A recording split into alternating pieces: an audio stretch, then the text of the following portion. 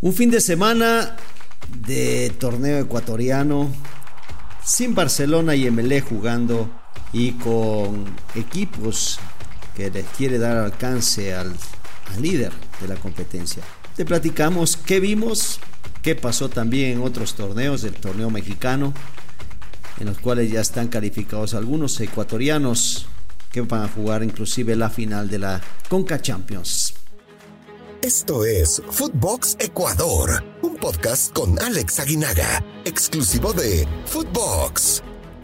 ¿Qué tal, amigos? ¿Cómo están? Un gusto saludarles. Soy Alex Aguinaga y con el placer de tenerlos aquí nuevamente en un episodio más de Footbox Ecuador, un podcast exclusivo de Footbox. Sí, el torneo ecuatoriano sigue su marcha. No jugó ni Barcelona ni Emelec por decisión propia, por la carga de actividad que tenían. Empezamos con estos dos equipos rápidamente porque decirles que tienen partidos importantísimos en la semana. Emelec visita al Deportivo Táchira. Emelec necesita ganar si quiere continuar en la Copa Libertadores, en un grupo donde Palmeiras manda. El Táchira es segundo, el Emelec es tercero a 2 puntos, 4 y 2 los puntos, y el Independiente Petrolero nada, poca oportunidad para poder acceder. Palmeiras, lógicamente, con esos 9 puntos va a jugar con Independiente Petrolero. Le hizo 8 el partido anterior. Todo hace suponer que va a ganar y pues simplemente calificará como número 1 en la Copa Libertadores en su grupo. Y este partido del Deportivo Táchira contra Emelec es vital. Vital porque después al Emelec le tocan partidos importantes, recibir a Independiente Petrolero, pero visita a Palmeiras. Se podría decir que los 3 puntos contra Independiente Petrolero podría sumarse, darle en este momento de 2 a 5. Por eso es que este partido de frente al Táchira es importante, porque si no gana, prácticamente se despide de Copa Libertadores con la posibilidad, si de ser tercero, e ir a jugar la Copa Sudamericana en octavos de final. ¿Qué pasará? No lo sabemos, aunque indudablemente van con todo. Tienen que ir con todo y tienen que ir a ganar. Barcelona, el otro equipo que no jugó este fin de semana, también tiene un partido importantísimo frente a Lanús. Lanús tiene 7 puntos, Barcelona 6. Lanús, en caso de que saque un buen resultado, podría o estaría muy cerca de calificar, ya que recibe después en casa a Metropolitanos y a Wanderers, equipo de Wanderers que ya lo ganó, y a Metropolitanos, que es un equipo complicado, pero que en caso de conseguir la victoria, pues obviamente la ventaja que tiene con Barcelona sería suficiente. Barcelona tiene que ir a Uruguay y tiene que ir a Venezuela a enfrentarse con Wanderers y Metropolitanos, es decir, no la tiene nada fácil. Partido importantísimo para las aspiraciones de Barcelona. Califica solo uno, no nos olvidemos. Los equipos también que van a tener actividad a nivel internacional: la Liga de Quito, que juega en Chile frente al Antofagasta. Debutó ya su técnico, arrancó el proceso con Luis Ubeldía, no de buena manera, pierde con el Independiente del Valle 1-0, dejando dudas porque pierdes, buenas sensaciones porque tienes la pelota al segundo tiempo, buscas las opciones, pero no ganas, y lo que había hecho Quinito, pues lógicamente genera más dudas, ¿no? Si es que esa fue la decisión correcta. Lo que sí es que ya está tomada, y desearle mucha suerte a Luis Ubeldía, a Carlitos Grueso y a todo su cuerpo técnico en este nuevo paso por el fútbol ecuatoriano. Esperemos que le vaya bien. Independiente del Valle visita al Tolima. Independiente del Valle, que indudablemente tiene un plantel importante, muy buenos jugadores, hay que decirlo, está recuperándose en el torneo local, es el campeón, y en la Copa Libertadores, donde está jugando, pues tiene equipos importantes por vencer. Podría ser Independiente el equipo que califique en su grupo. Yo creo que va a ser 1 o 2. De todas maneras, Independiente está en el grupo donde el Atlético Mineiro junto con Independiente del Valle llevan el liderato, pero Tolima, el equipo al que visita, tiene 4 puntos, le ganó América Mineiro de visitante y se mete en la pelea. También importante sumar, si bien no de a 3, con un punto que sumes será interesante lo que pueda hacer Independiente en Colombia frente al Tolima de Alexander Domínguez. Otro de los equipos, la Católica que va a jugar también en su partido de Copa Sudamericana. Vuelvo y repito, la Sudamericana te da solo el primer lugar para poder avanzar. Juega frente a Santos, el equipo de Bustos, donde tiene un par de ecuatorianos también interesantes que anotaron, pero que indudablemente pues habrá que ver cómo va a enfrentar a este equipo del Santos, que no anda bien en el torneo sudamericano, pero que la Católica necesita sí o sí ganar este partido. Santos, igual que la Católica, tienen 4 puntos. Banfield, el último del grupo, tiene 3 y Unión La Calera tiene 5 unidades.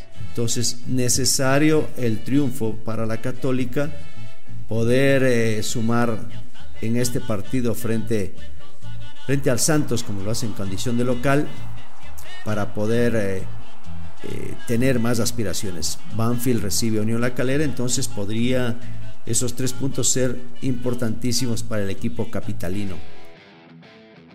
9 de octubre, prácticamente eliminado en ese grupo, recibe al Independiente Medellín, que también no la está pasando bien. 2 equipos que van en el último del grupo. En el último 9 de octubre, Independiente tiene 4 puntos. Guaireña e Internacional tienen 5. El paraguayo y el equipo brasileño tienen 5 puntos. Y parece indicar que entre ellos está. Entonces dejemos este paso de torneo sudamericano y metámonos en el torneo local. Rapidito. Los resultados del torneo ecuatoriano, salvando, vuelvo y repito, lo que sucedió entre Barcelona y Emelec, que no van a jugar hasta el día 11 de mayo. Gualaceo, la sorpresa del torneo, le gana 2-1 a Macará, con cortes de luz, con 2 minutos por jugar. Pasó de todo, y Gualaceo logra ganar en Azogues 2-1 al Macará. Mucho Runas levanta un poco la cabeza, se recupera ganándole 2-0 al Guayaquil City, que es un equipo que bueno, va unas buenas, unas malas. El 9 de octubre, la decepción del torneo en este momento, va último, pierde de local frente al Delfín 1-0. Técnico Universitario, otro de los equipos que va en la cola, junto con el Macará, equipo zambateño los dos, pierde 1-0 frente al Aucas como local, se sigue complicando. Orense le gana a la Católica y le pone freno en esa aspiración de alcanzar o de acercarse al líder, le gana 1-0, pocos goles de esta fecha. Cumbayá pierde de local frente al Deportivo Cuenca, un Deportivo Cuenca que va sumando puntos importantes. Había cedido un empate frente al 9 de octubre la semana anterior en su casa, ahora se recupera de visita frente al Cumbayá, le gana 1-0, y el Independiente Valle también gana 1-0 a Liga de Quito. Como digo, bueno, faltará por jugar el Barcelona Emelec, y nada más decir que hubo pocos goles.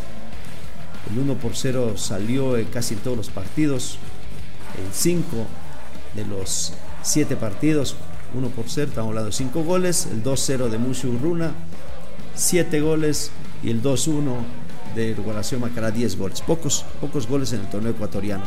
La tabla de posiciones rápidamente: Barcelona 22 puntos, Independiente se acerca a 20, Liga de Quito se quedó en 19, ML que no jugó 18, la Católica se queda en 17, el Gualaceo subió a 17 puntos, se mete ahí arriba entre los que están buscando puestos internacionales, que lógicamente eso se verá hasta el final del torneo.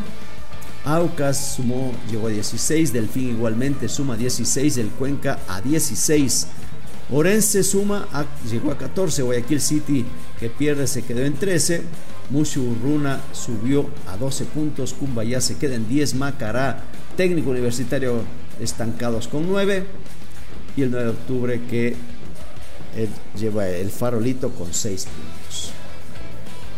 Poco lo que está pasando en el fútbol ecuatoriano, a espera de lo que suceda también.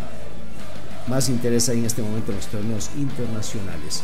En el fútbol mexicano, rapidito, con equipos que hay ecuatorianos, ¿no? En sus equipos, el Mazatlán, que le gana 2-1 a Puebla. Mazatlán, un equipo que tiene a Jefferson Intriago, ex liga, que está jugando y califica a la liguilla de manera espectacular. Se enfrentarán nuevamente estos equipos, nada más que ahora en Puebla, por buscar un espacio en la liguilla final. Querétaro anota el Team Angulo, gana 4-0 a Juárez. Qué bueno que el Team anote. Por ahí también estuvo Nahuel Pan, conocido de todos nosotros, que también anotó.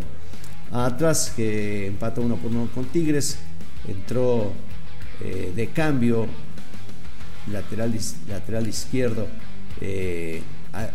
Chalá, Aníbal Chalá, que jugó algunos minutos, entró de cambio, un equipo que está calificado ya de manera directa. Monterrey, Tijuana, 2-0. Tijuana, que pues indudablemente algunos ecuatorianos estuvieron ahí y no pasa absolutamente nada. Pumas gana 2-0 con una muy buena actuación también de Dineno. Recordarán a Juan Ignacio Dineno, los seguidores del Cuenca, del Barcelona. También está el Manchita Corozo ahí. Califican al repechaje. Y este equipo juega el día miércoles la final de la Conca Champions. Va contra el Seattle Sounders de Javier Arreaga, ex Barcelona. Habrá campeón ecuatoriano en el torneo internacional de Centroamérica Norte y del Caribe. Entonces, desearle mucha suerte a los dos. Van empatados hasta el momento. La ventaja la tiene local, indudablemente, pero en el empate, pues los dos equipos están en esa tesitura de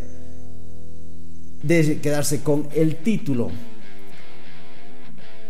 Otro equipo de un ecuatoriano, dos ecuatorianos, se enfrentó León con Ángel Mena frente al Toluca de Jordan Sierra. Resultado 4-4. Partido de volteretas, un partido donde los dos necesitaban ganar. León, si quería calificar al repechaje, tenía que ganar. Y el Toluca, si no quería pagar, porque ahora no hay descenso, si no quería pagar 33 millones de pesos, tenía que ganar. Bueno, hasta el último minuto el marcador era 4-3 a favor del Toluca. Y en tiempo de compensación, un colombiano, Barreiro, anota el gol del empate y no califica León. Y Toluca tiene que pagar los 33 millones de pesos. Eso es lo que está pasando a nivel internacional, sobre todo aquí en México. Ya hablamos de lo que pasó en Ecuador. Miércoles, pendientes todos de este partido entre el Seattle Sounders de Javier Arreaga frente a los Pumas de la Universidad Nacional Autónoma de México de Washington Corozo. Suerte para todos, los espero el día miércoles. En la mañana hablaremos de algún punto interesante, los equipos ecuatorianos en la Copa Sudamericana, la Copa Libertadores. Éxito para todos. Un fuerte abrazo, soy Alex Aguinaga y los espero el miércoles. Footbox Ecuador con Alex Aguinaga, exclusivo de Footbox.